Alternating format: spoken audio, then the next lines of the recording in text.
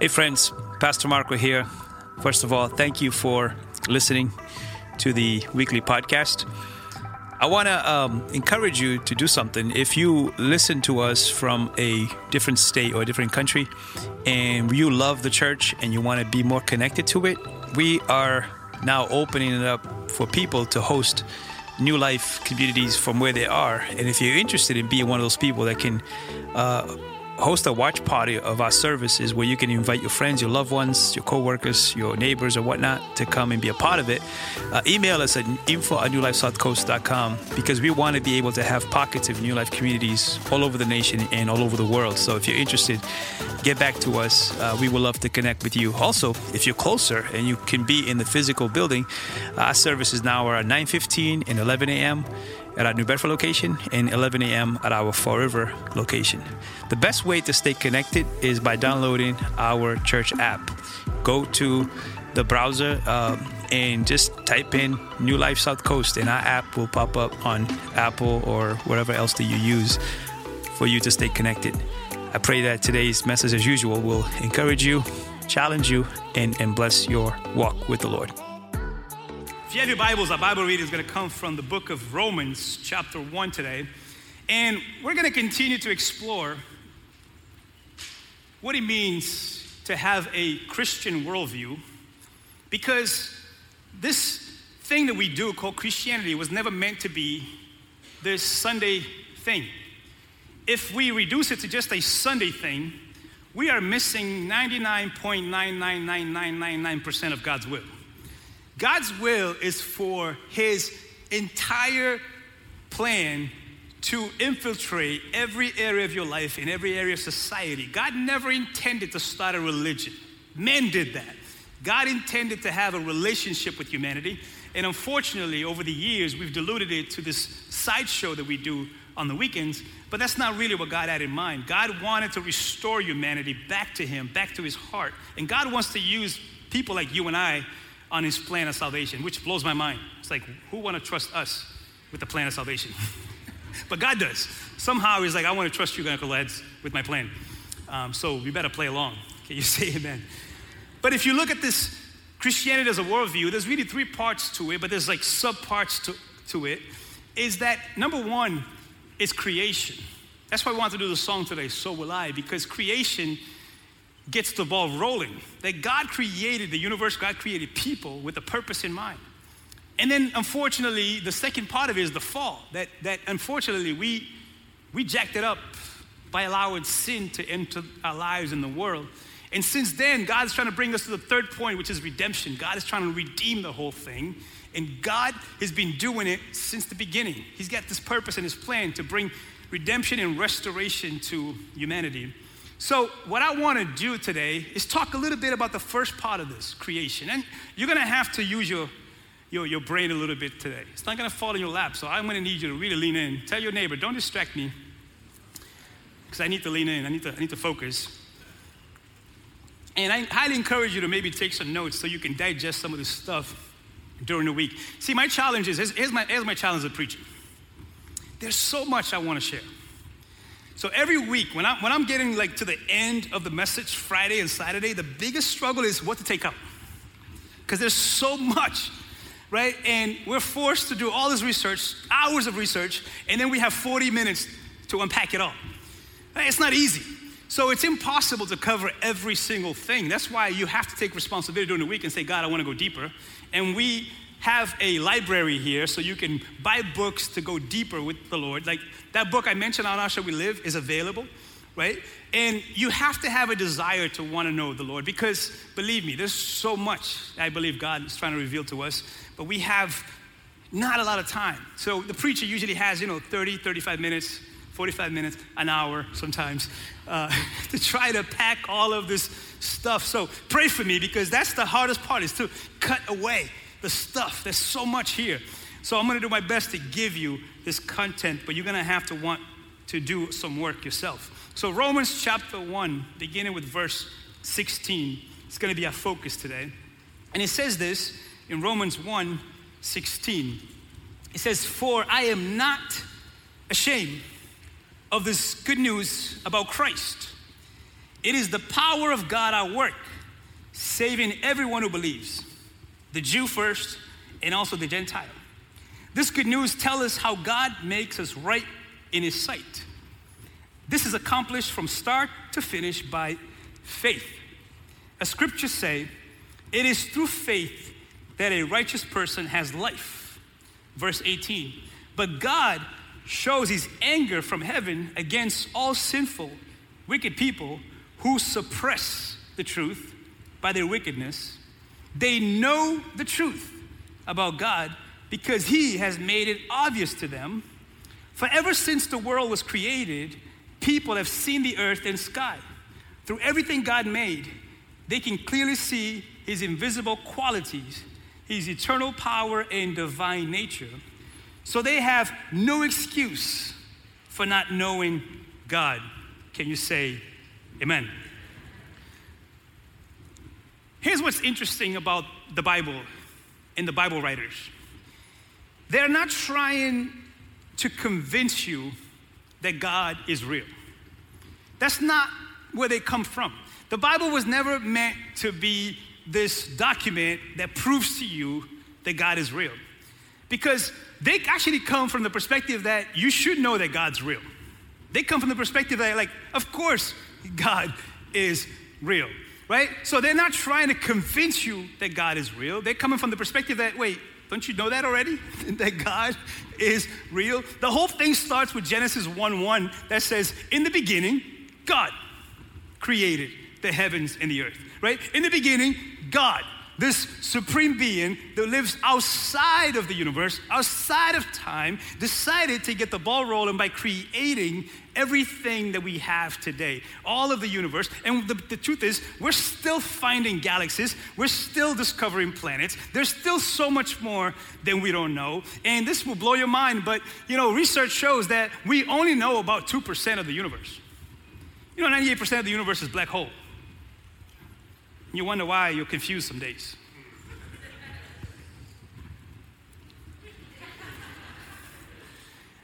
The Bible writers are more concerned with getting you to trust God than to believe that he's real.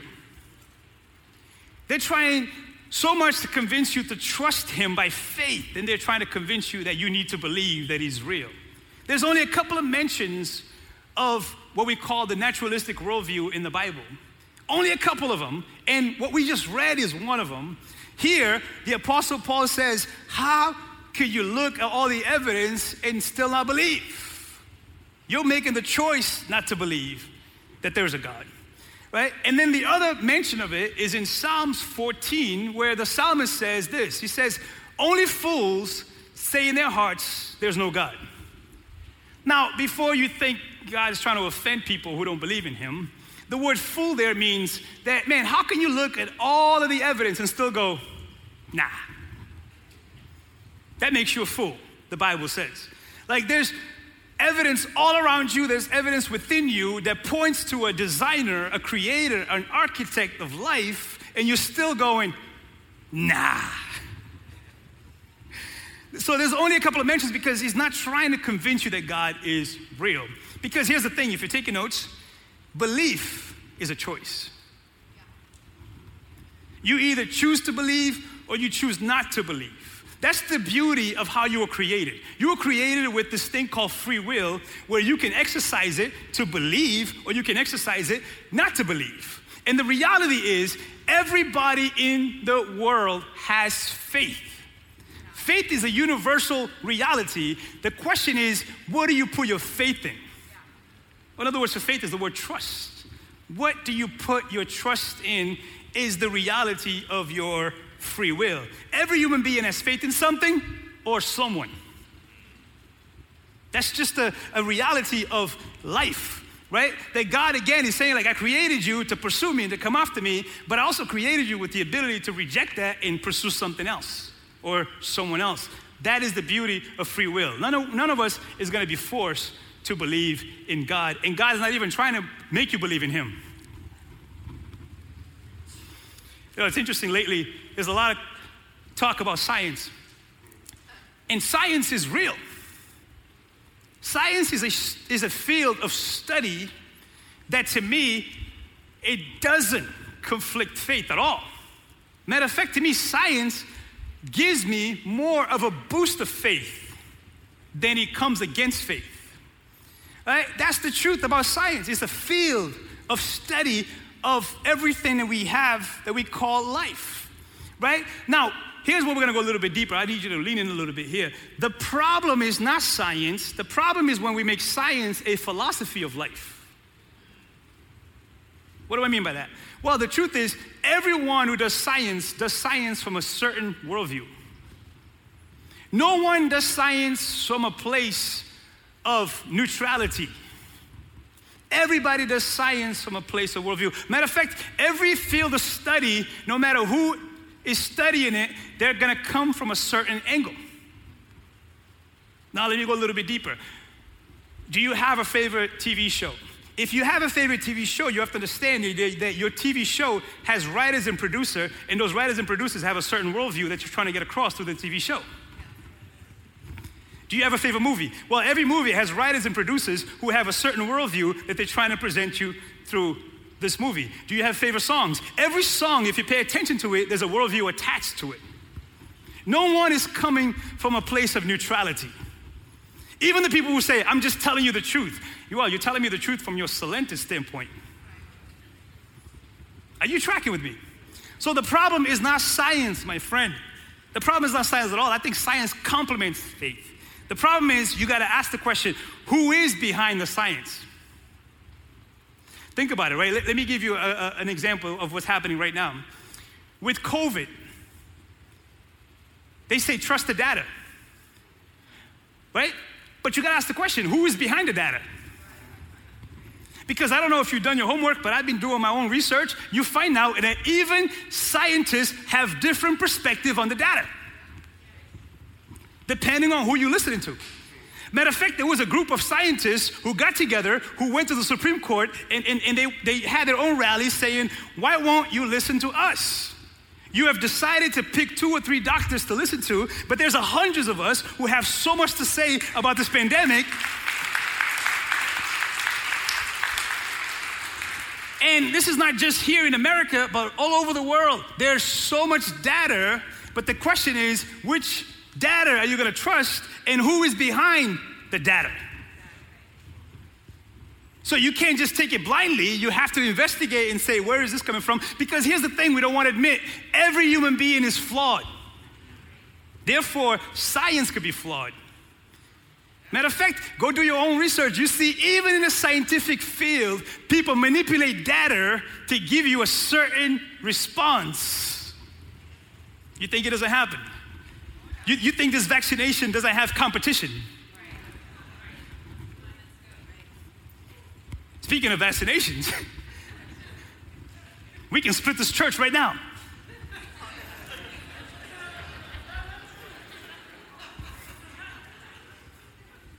One of my pastor friends said something funny yesterday. He said, it's funny how we're like, don't trust anything in that vaccine, but here you are eating McRibs at McDonald's.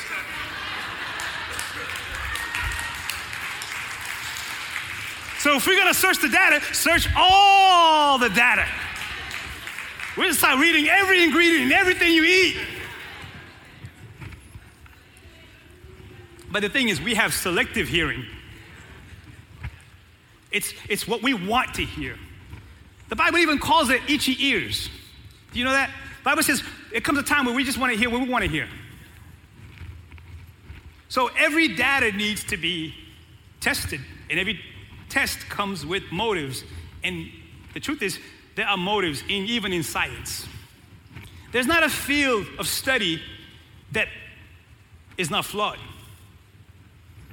Because every field of study has humans who are flawed, who are going to make mistakes sometimes, who are going to want to add a certain thing to it, who are looking for recognition, who are looking for popularity, who are looking for money.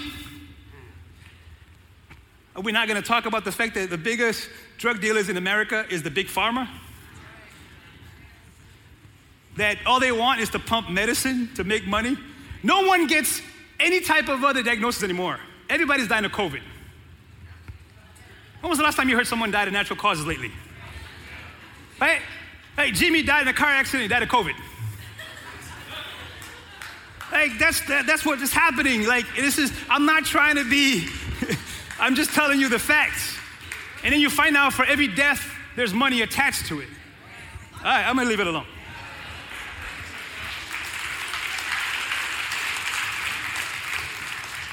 So faith and science are not enemies, my friends. They complement each other.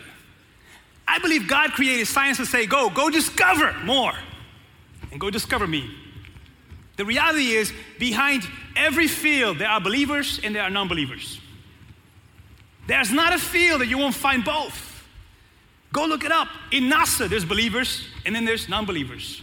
There are ones who have gone all the way to the moon and said, God is real, and then some came back and said, didn't find him. So it's all about the person and their experience and what they think could be possible. So the Bible, again, is trying to say all of it points to a creator. Now let's go a little bit deeper. Psalms 19 says this: the heavens proclaim the glory of God. The skies display his craftsmanship. Day after day, they continue to speak. Night after night, they make him known. They speak without a sound or word. Their voice is never heard. Yet their message has gone throughout the earth, and their words to all the world. Go ahead. God has made a home in the heavens for the sun. It bursts forth like a radiant bridegroom after his wedding. It rejoices like a great athlete eager to run the race. The sun rises at one end of the heavens and follows his course to the other end. Nothing can hide from his heat. What's fascinating to me about the Bible is it was written so long ago, and these guys had incredible insight into how the whole thing works. We had no experiments showing us that the sun is actually the key to us here on earth. And what's cool about the sun for me is that it's a play on words, because we rely on S-U-N, sun, and also we rely on the S-O-N, sun, right? And we realize that, remember, science could be wrong. Remember, one time we thought, the earth revolves around the sun, or the sun revolves on the earth. Now we find out it's the other way around. In other words, we rely on the sun, just like we rely on the S-O-N, sun, more than we rely on anything else. Like, there's no life without sun. So that's what the Bible is trying to say. Like, the whole energy that you get for life comes through the sun. 98% of your energy comes from the sun to make sure that there's life on earth. Now, if we get to science, here's how science explains this amazing concept of design. They call this the entropic principle, right? Basically, it's the study of cosmos, or the studies of the universe, right? The cosmological principle that theories of the universe are constrained by the necessity to allow human existence. They're like, man, when you study the universe, especially the earth, it's impossible to not see that there is a designer that's fine-tuned the whole thing to make sure that there's life on earth. Now, we keep discovering planets, we keep discovering galaxies, but so far, we haven't found one more place that is designed for life like this place is.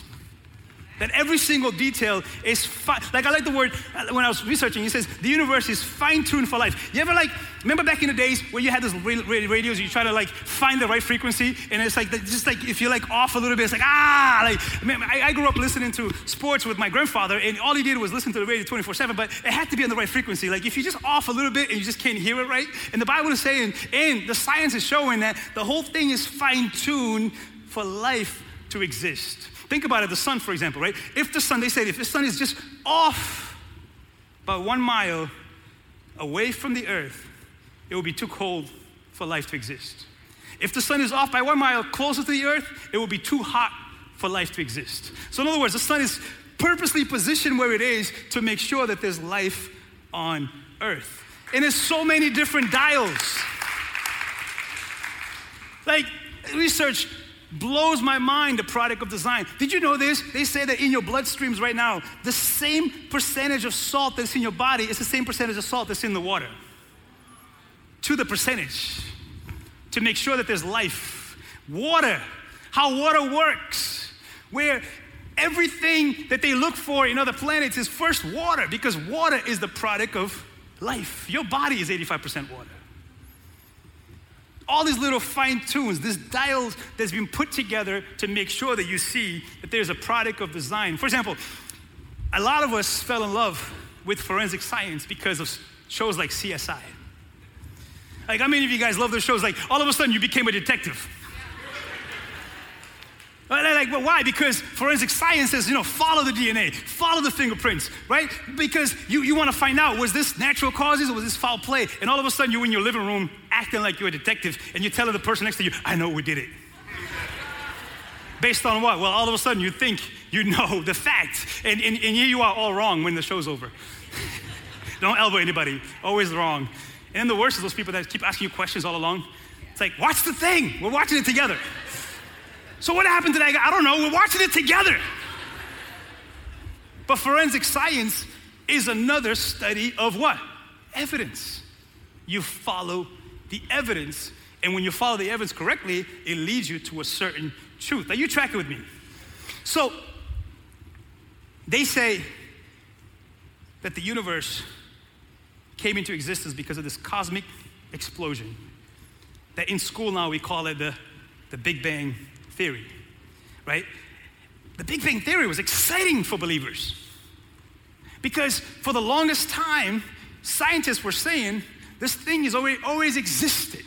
But then they found out, wait, there was this, they call a singularity of process. It all started in a moment. But here's the thing, this explosion had to be just right for life to take place. And when we find out is, wait, if there was a big explosion of life, then you gotta ask the question, what caused or who caused this explosion to come into being? And this, my friends, do your homework.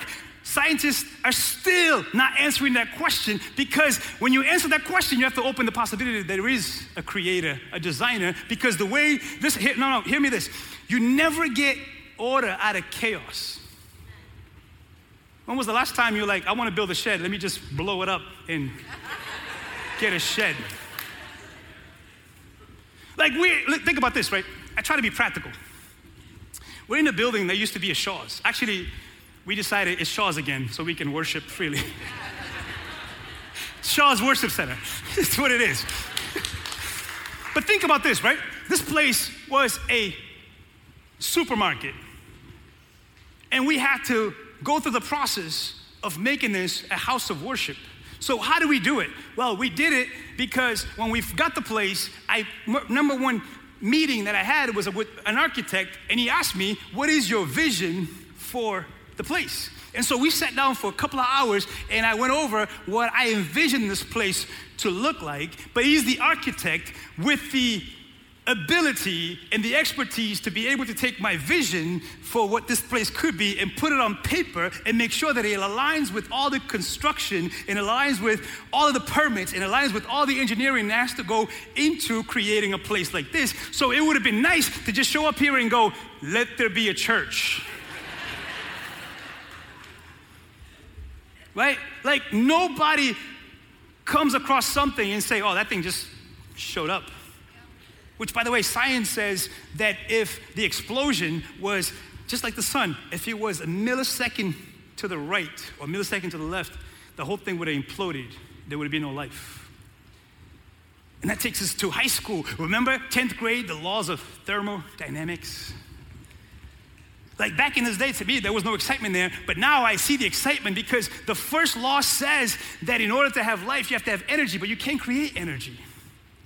So in that singularity, there had to be matter, there had to be energy, there had to be time, there had to be space for this thing to unfold. And you gotta ask the question, who is behind the scenes, orchestrating and making sure that it goes according to plan? But since then, we haven't been able. They try to recreate life, but they haven't been able to.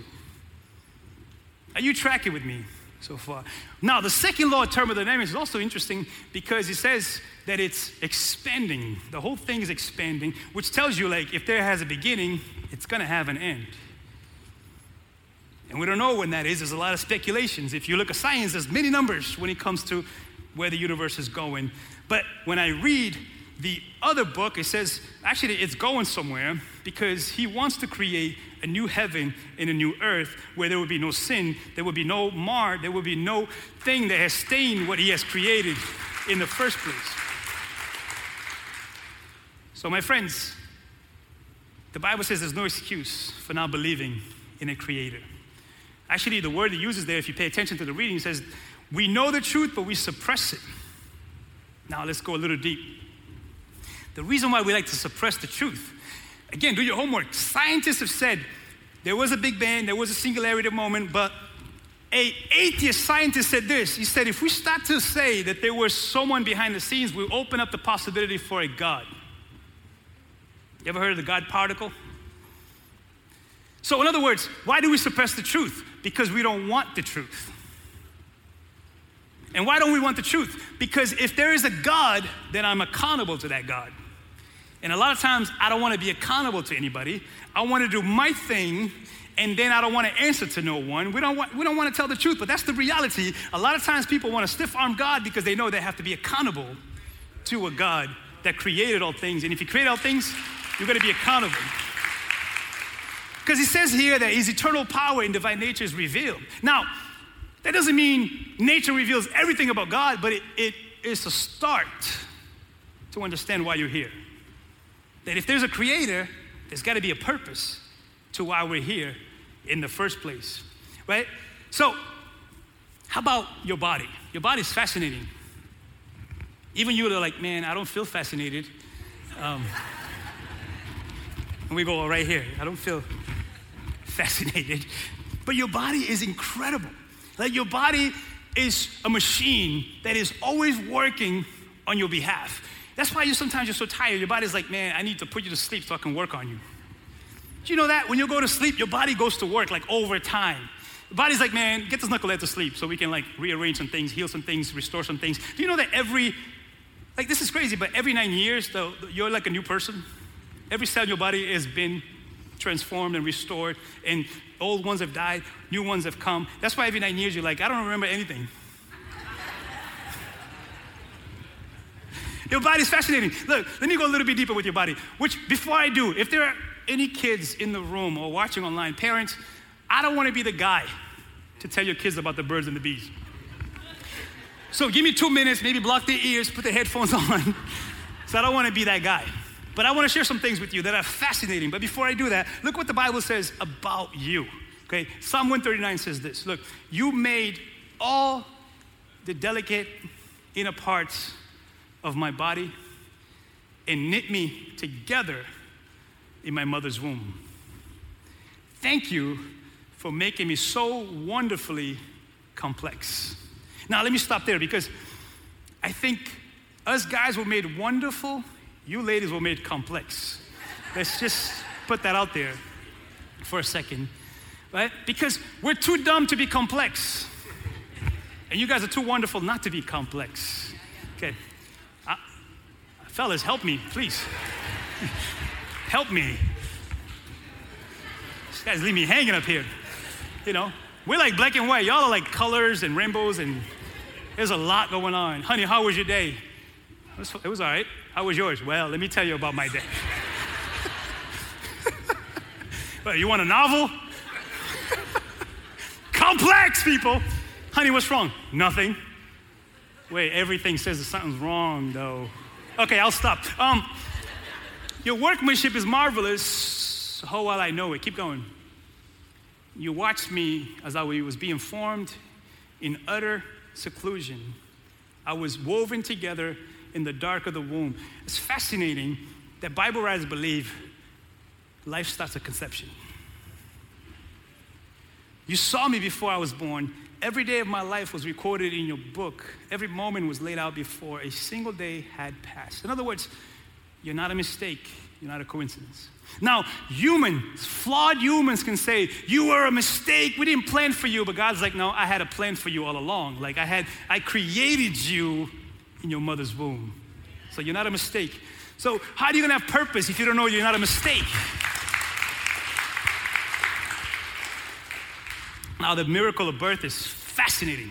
This is why I want to share it with you a little bit, just to give you a little bit more perspective about this. But this is how you got here. I'm reading from, it was too good to chop it. I have to read this thing from a book called Everything is Spiritual. Check this out. Just take it in. No kids in the room? Okay, we're good. Oh, they're leaving now. Okay, all right.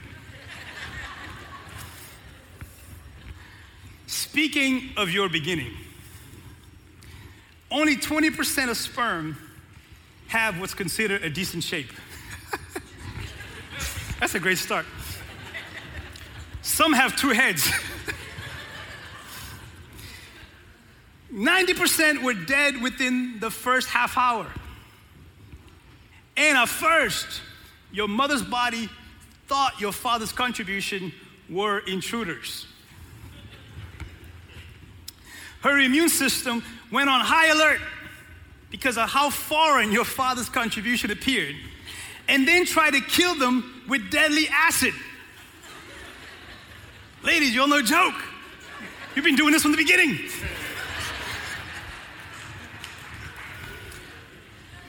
To be clear, the part of you that comes from your father, your mother's body tried to exterminate in their first encounter. The complexity here is staggering. Your mother's body has systems in place to identify possible threats to our health. And these systems are extremely efficient in their ability to destroy these threats. But within these efficient systems are also capacities to identify when the first assessment was incorrect and the perceived threat was actually an emissary of new life. Having survived that near extermination, the sperm then had to travel. If your father's contribution was scaled up to the size of a human, it had to reach a destination 200 miles away, quickly. Right away, it had to travel through the cervix, which are endless channels that don't go anywhere. Like climbing a ladder several times high, only to discover that the ladder isn't leaning against anything. At which point, it's too late to turn around and climb down. And then climb up another ladder, only to learn that one, you get the point. About 99% of sperm never get past the cervix. Then the uterus, which is like a vast open plain. At human scale, it's roughly 2 miles long and a half a mile wide. And the sperm needs to find one particular opening, which is about 2 heads wide. At this point, about 1,000 sperm are dying with every heartbeat. And then the sperm meets the leukocytes for the first time. They're white blood cells that protect the mother's body by hunting foreign invaders. Watch this. They move in gangs. And they're larger than sperm. And when these cells hunt sperm down, they decapitate them. So there's that. And then eventually, if the sperm survives, although we're talking about you, so you did survive.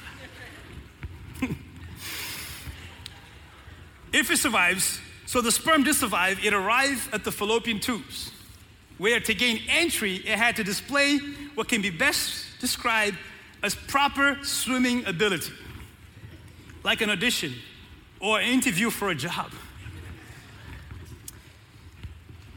I know, I'm thinking the same thing. We're simply describing the facts of a known and verified process that happens all the time, all around the world, and has been going on for tens of thousands of years, and yet it's almost impossible not to read it at some other level. Cells, cervixes, and movement, and nutrition and systems designed to protect and preserve, and then somewhere in your mother's body, there was a biological, chemical, physiological process that assessed your father's sperm's movements, evaluated whether it was good enough, whether it passed, whether it measured up. A bit about the egg. Your mother started with somewhere between 1 million and 2 million eggs. By the time she and your father got together, she had around 1,000. And that one egg was going to appear for those few days in that month. We need to stop here and know for the record that her monthly egg releasing cycle was influenced, like every woman everywhere since forever, according to the sequential, unflappable, consistent movements of The moon. The moon. I'll type that again out of sheer admiration for the unexpected oddness of this particular relationship. The moon. To be clear, the female body has an intuitive synchronistic alignment with a rock floating in space 230,000 miles away. She's a woman, a human being, right here among us in flesh and blood, and there's also something about her that is planetary. Can we just take a moment? You feel this body you have a body, you come from a body that has a connection with celestial body hundreds of thousands of miles away. There's something universal about us, something as big as the solar system present within us. By the way, that one sperm, your mother had to help him the rest of the way. And here you are.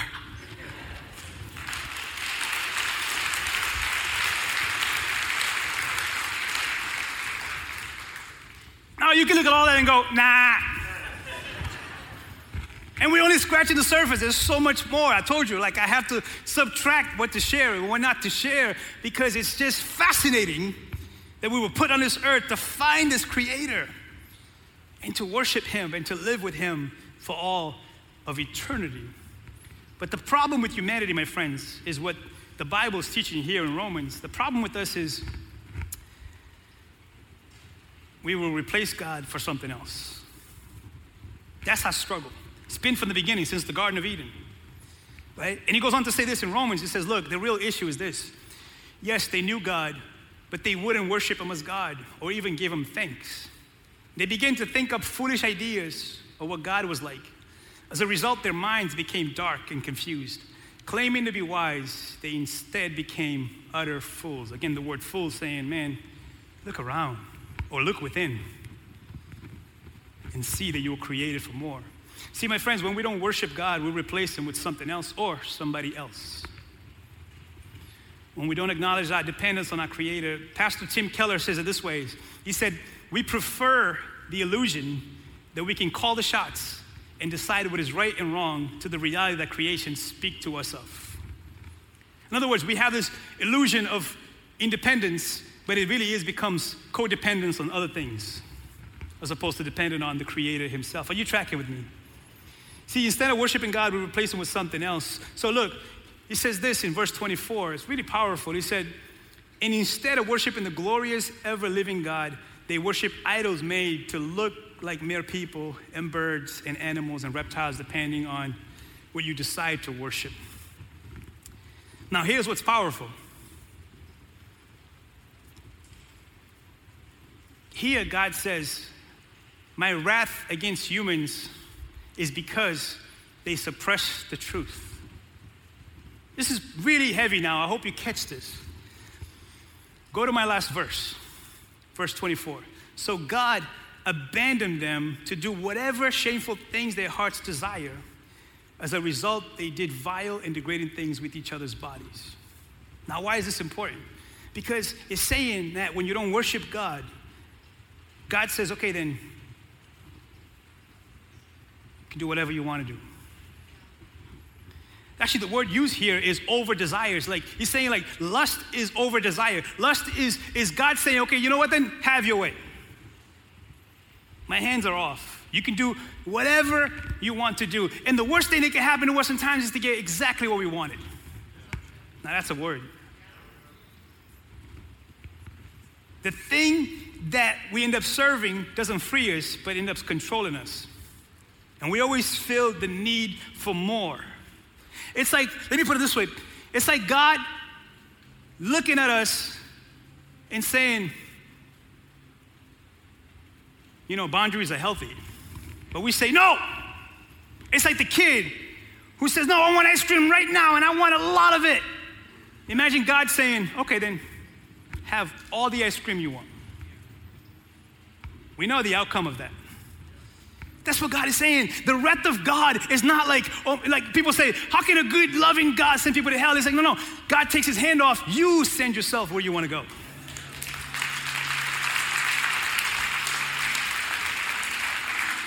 And I'm not talking about some hell after life. I'm talking about you can create hell on earth. God says, hey, your will be done. See, Tim Keller, I love Pastor Tim Keller. He puts it this way. He said, the tragedy of humanity is that we strive for and fail to find what we could simply receive and enjoy. We suppress the truth which would free us and satisfy us. In other words, man, the very thing that you think you want is the very thing that's going to enslave you. So God doesn't have to punish you. You punish yourself. Now that changes things.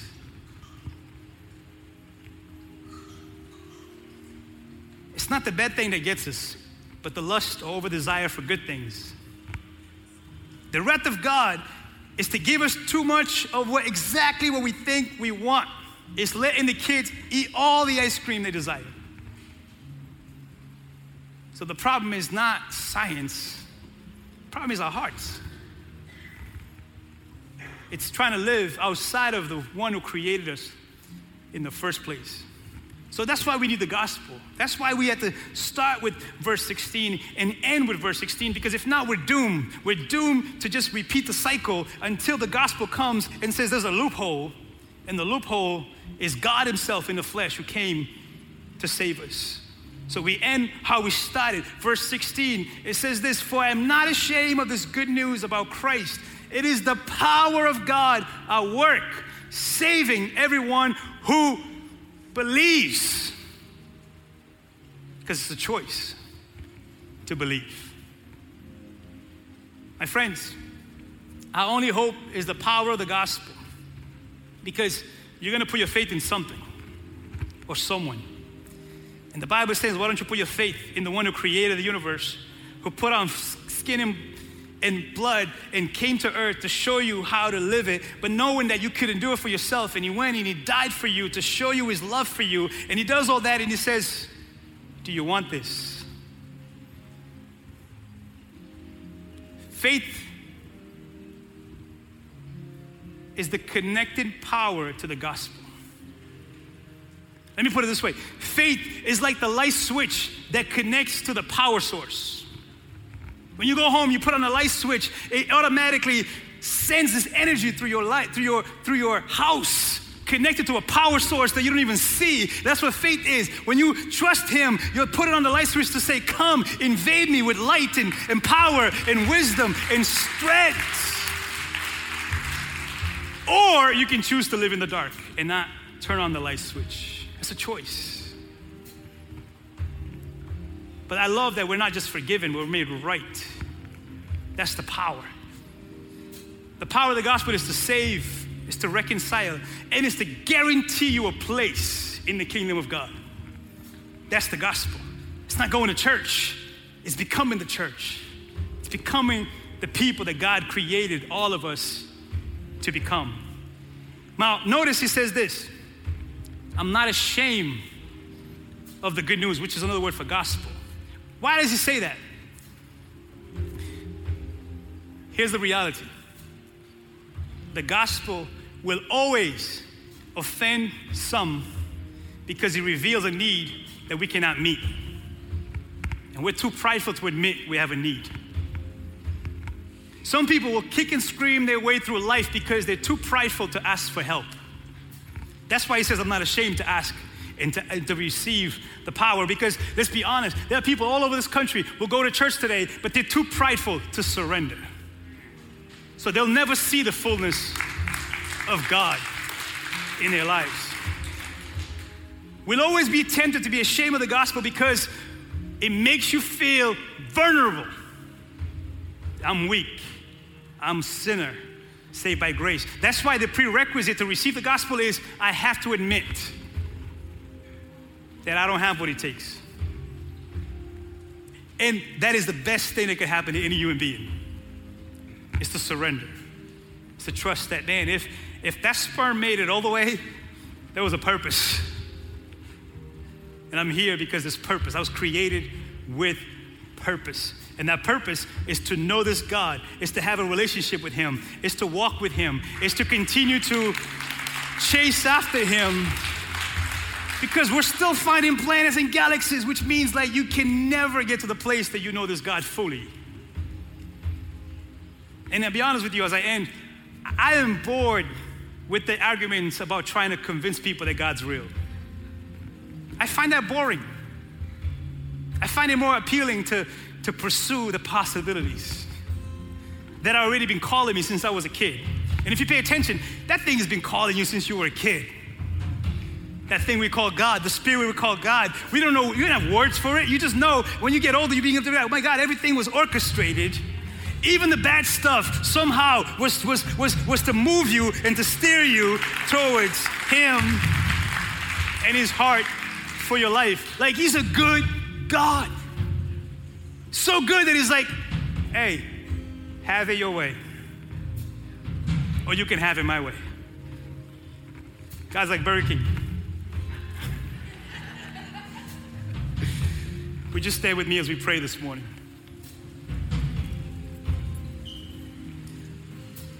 It's one thing to know all these